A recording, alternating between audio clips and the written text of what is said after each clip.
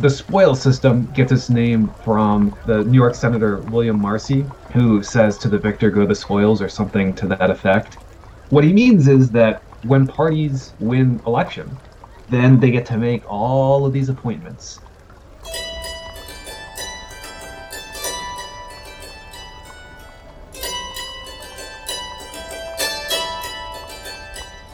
Welcome to episode 3 of Beyond Burning Gotham.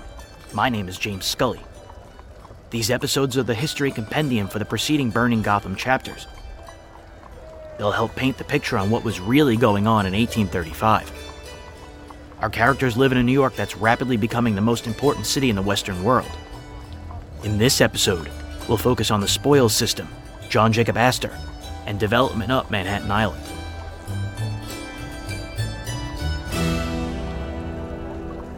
Burning Gotham Chapter 5 is called Irving and Astor.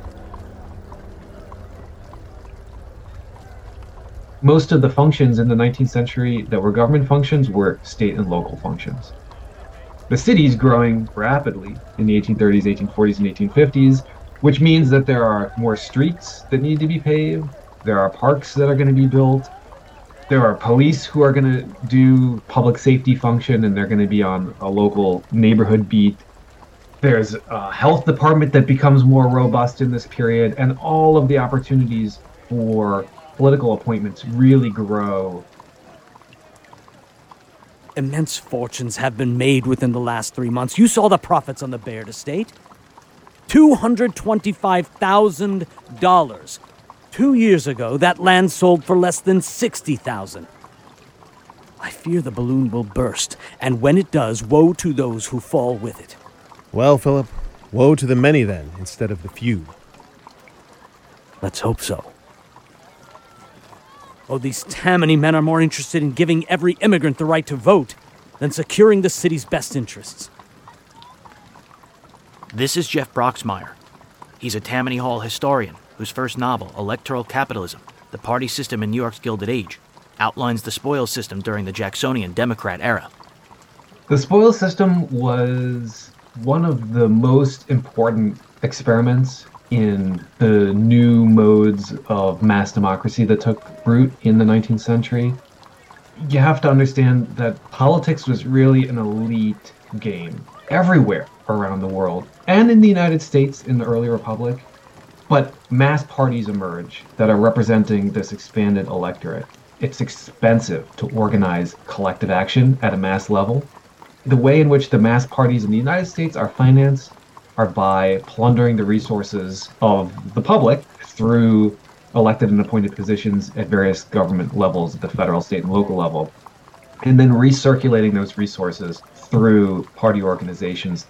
It's not really Jackson himself, although he's the kind of front man for that. There's a circle of Jacksonian Democrats who create this spoil system at the national level. And that's why the Democratic Party emerges as the first mass political party starting in the 1830s. As we've discussed in the previous Beyond Burning Gotham episodes, in 1835, Tammany Hall Democrats were in power. They appointed fellow members of the party to locally lucrative positions, thus ensuring a self-sustaining political machine. Those appointees take a cut from their salary or whatever fees and other kinds of resources they can accumulate from their office, and they cycle a portion of that back to the party as the cost of financing the next election canvass. Sometimes there were what were referred to as assessments on salaries that was usually like maybe 1% or 2%, or if the political leaders are being particularly greedy, more than that. You basically build a campaign war chest from a portion of the salaries of appointed political figures. But then there are also other really lucrative aspects of the spoil system, like contracts that could be given out or favors that could be done. At the federal level, the main sources of the spoil system were the custom houses. The New York Custom House was the main one. That's why Samuel Swartwout is such an infamous figure, because he really leveraged that to make himself really, really wealthy. But also, let's be clear, he was doing that for party politics as well, embezzling up to, or I think over $1 million. But the post office, your letter carrier, was a party hack in the era of the spoil system. In a society where the federal government was soon to be no longer backing local paper currency, the economic bubble was sure to burst. It's what had Philip Hone so worried that spring. I asked Jeff how the original Tammany Society became so Democrat and so politically focused. The conversation quickly turned to the differences between the society, the physical space, and the political party. There's the Tammany Society, which has all sorts of political views represented in it. Not just Jeffersonians, not just the Burr people. There are Federalists, there are Whigs, there are Nativists, there are Know-Nothings.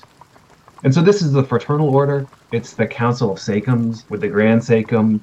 It's very, very middle class, but it is vaguely dedicated to the, quote, true and genuine principles of republicanism. And it's growing in this period of the early republic where there are all sorts of fraternal orders that are growing up. So there's the Tammany Society, that's one thing that's distinct. And then there's Tammany Hall, the building. A lot of people meet in Tammany Hall because they let the space out.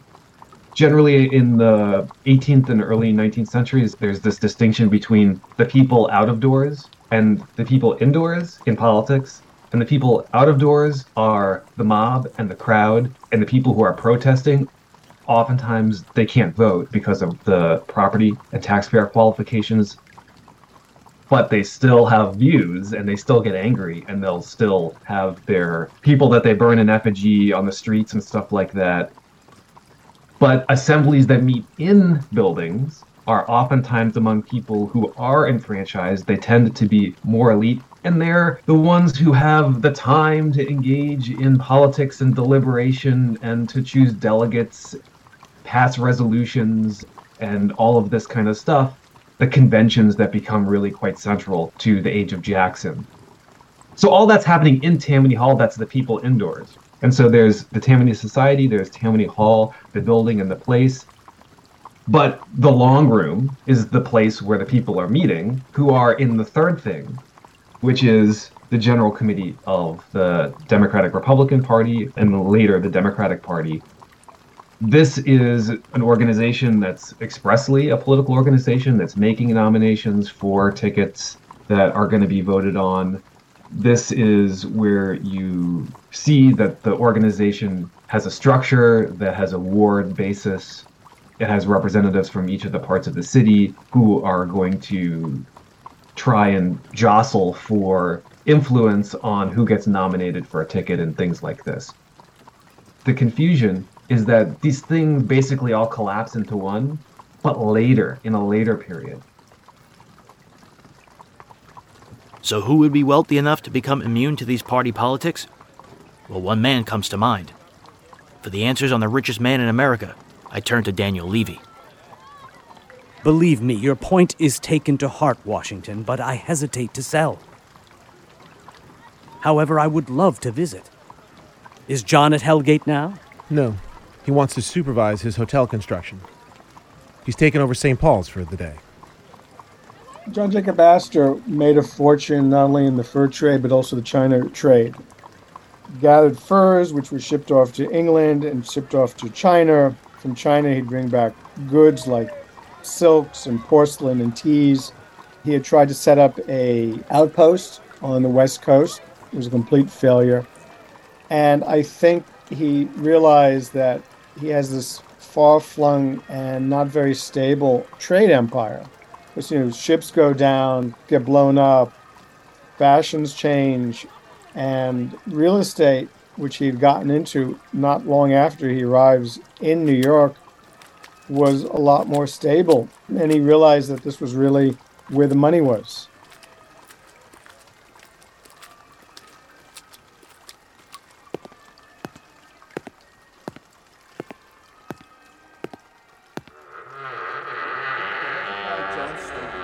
Tell him I cannot mediate for him. I'm completely withdrawn from any fur dealings in the process of selling my holdings.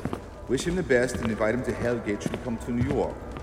Sign it to your old friend in obedience, sir, and John Jacob Astor. John Jacob Astor was born in Germany in 1763. He arrived in Baltimore in March of 1784, eventually getting into both the fur trade while selling musical instruments for his uncle. In 1799, he began buying land in New York City, acquiring sizable holdings along the waterfront. 4 years later, he bought a 70-acre farm on which he built the Astor Mansion at Hellgate. The property ran west of Broadway to the Hudson River between 42nd and 46th Streets. Astor continued to diversify and increase his holdings throughout the early part of the 19th century. By the spring of 1835, now 71 years old, Astor removed himself from the fur trade and turned his attention not only to real estate, but also building a new hotel by City Hall. He had seen the Tremont Hotel in Boston, which was done by the great architect Isaiah Rogers. He wanted to do something like that in New York. New York had hotels, but they were really limited. I think the largest at this point was the City Hotel, which maybe had 130 rooms or so. And they weren't, most of them were quite simple. People would stay in inns and what have you. Coffee houses rented out space upstairs. He decided he wanted to build something grand and luxurious. It started in 1834, it opened in 1836. This is across from City Hall Park, near where the Woolworth building is now. And he would oftentimes realize that this city is really moving and developing. He really was quite prescient in seeing how things were moving uptown. So he oftentimes buy plots uptown, which in undeveloped areas, and wait till really development got up there and then sell them off for a lot more money. Astor was doing this amidst shipping delays and New York's chaotic growth up Manhattan Island. He's able to take on the financial risk of importing 2 Russian countesses, and shrewd enough to see the value in setting up Aaron Columbus in business. Just ask Greg Young. Greg's been co-host of the Bowery Boys podcast since 2007. He's a landlord and a fur trader. He's not the scion of the Gilded Age, right? The family name doesn't mean the same thing. Part of the reason the Astor name got grandfathered into the old family, essentially.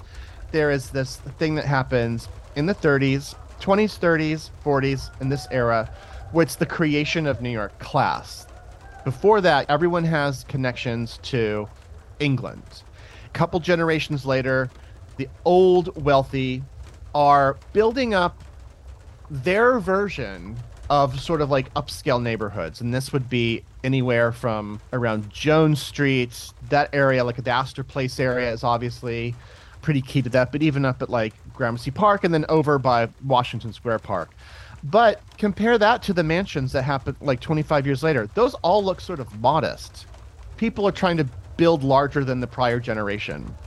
And then on top of the physical building, it's also building their legend and building upon that reputation. And all of that is being fueled by all the money that's sort of cascading through the city. Again, not just the money that the city has, but all of these particular families and all their ties to oil and railroads and all of that kind of stuff. In the 30s, to me, that's the decade where the class structure begins to solidify. It's still a very small population of people. You probably are talking like 12, 13 families. Everyone's a lot more intermarried back then, which is another reason why we can just fairly say families. They very rarely let people in on the sides. In doing that, they're developing what their sense of what being an American is. And that is tied up to class. Well, clearly you need a larger budget than you currently have access to. I have an errand for you. You'll be paid at the end. An errand? Is that a problem? No, sir. Merely curious. I want you to go to the Bank of Manhattan Company. I take it you know the location well. 40 Wall Street. A Mr. John Loomis will be there. Give him this note. I expect you at Hellgate this evening with the countesses after 9 o'clock. Is that clear? Yeah. I don't want to use my father's last name, so you send me to the Bank of the Manhattan Company. We Germans are ironic people. It's 6 o'clock, Mr. Columbus. The streets are crowded. Better get to it. Yes, sir.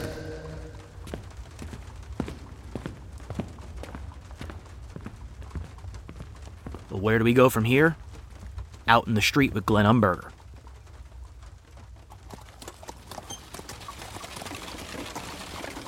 Look at this. 4 blocks from squalor, and there are rows of $100 an hour Livingston brothels. Only in New York. I think one of the ways that they're dealing with it, and they're not planners as we would think of planning today. Glenn's an architectural historian and former special projects manager for the New York Landmarks Conservancy. I work in a town where I work with the planning department. So we have planners on staff. They think about, well, how's the town going to grow and where's going to be the new streets and how are we going to get this new development shoehorned in here and those types of issues. 1830s, New York is not thinking about stuff like that. They're just trying to think of, we have to keep pace with the population and how are we going to do that? Another thing to consider is the 1830s is really the decade where Brooklyn is essentially born. Like, Brooklyn is a farm town before that decade. It's like various reasons. You can't really come up with one, but if you wanted to come up with two reasons, it's because of the Erie Canal and the development of the steam transportation. All of that flooded these places with money. And it's true that sometimes the cities did not have that money to develop. You know, you still had deep-seated political hagglings back then. I mean, that just never goes away. It just sort of changes shape. But the individuals, the private homeowners and landowners, they have all of this money during this period. That's what's sort of leading the charge. Then there's also the city versus state aspect, which is really interesting in this region as well, because that also turns a lot of these sparsely populated farmlands into, you know, villages and towns and cities. At one point, Williamsburg was a city and Brooklyn was a city and New York was a city and everything else was kind of farmland. So all of that's happening in just like these 20, 30 years. And as a result, everything is getting really developed in this short period of time. Not necessarily by the city, and even when the city does it, not very well, it would turn out. So when it comes to things like fire, for instance, the quote city or state aren't really very reliable in this period. So what steps were city developers taking in the 1830s? In Lower Manhattan, one of the ways that they're doing that is if you look at a place like around Bowling Green, nearby Greenwich Street, early 1800s, that was probably the most fashionable residential neighborhood in the city. As the population starts moving northward, those houses are left behind and they become what we say in preservation world, adaptively reused. Commercial property. Some of those houses are broken into multiple smaller dwelling units. The building's still there. They still look the same, though more people are occupying those buildings than, you know, the family that had been there before. And then those buildings are actually torn down and a bigger building goes on that lot. Another way that they're doing it is the population centers are moving farther north on the island, leaving the southern areas to be reallocated for commercial use. While there's not zoning per se at that point, there is a demarcation between Lower Manhattan as commercial and then farther up on the island as more residential. And that trend actually continues all the way up into the 20th century. Follow the population centers up Fifth Avenue, for example. That's exactly what they're doing. In Burning Gotham, chapters 5 and 6, Aaron Columbus finds himself riding all over town. With so much population turnover, I asked Glenn what kind of architectural styles Aaron would have been seeing traveling around Manhattan in 1835. Generally speaking, pre-19th century New York, you have a variety of styles. In some cases, what I refer to as the vernacular style or a local style, done with local materials, no architects involved. Dutch farmhouses. There's some great examples in Staten Island, some great examples in northern Manhattan. You get into the 19th century, and then you start seeing some more formal architectural styles. So about the time of the American Revolution, you have a style of architecture that comes into fashion in the colonies, the Georgian style, thanks to George III. Red brick, smaller windows, shutters, plain front doors. In some cases, it looks like they were just taken out of London and plopped in the United States. After the Revolutionary War, you start getting into a period called the Federal Period. Still red brick, 3-4 stories tall. Doors become a little bit more delicate, shall we say. Fan lights, side lights. You see these in the West Village. And that lasts until really just after the War of 1812. We kind of want to get away from looking like England at that point. We kind of want to do our own thing.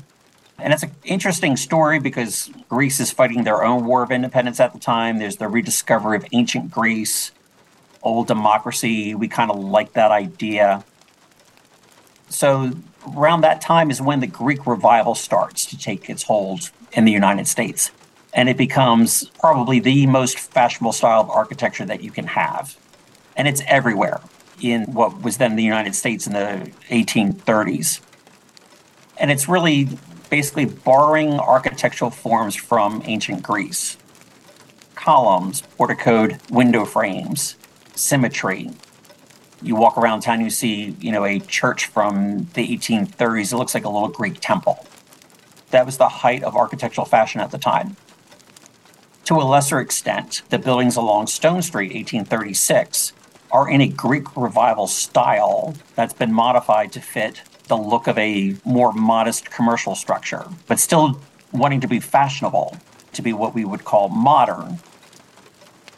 While Aaron arrived at his destination at the rectory on Clement Clark Moore's property, our journey still has 2 more chapters in this initial installment of Burning Gotham. Whom did you support in the bank war?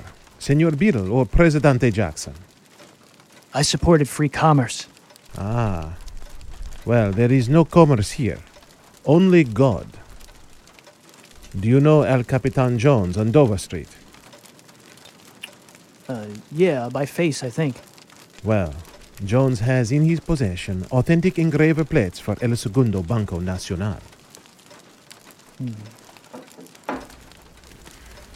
Thank you, brother. Bien. Ride fast. Senor Astor hates to be kept waiting.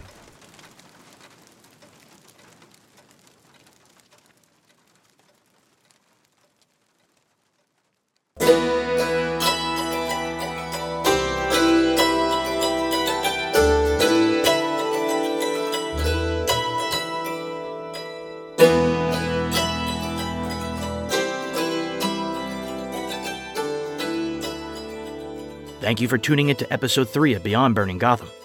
New Burning Gotham chapters come out on Sundays and Tuesdays, and these history episodes drop on Fridays. Chapter 7 will be available beginning Sunday, December 18th, 2022. It's called Welcome to Hellgate.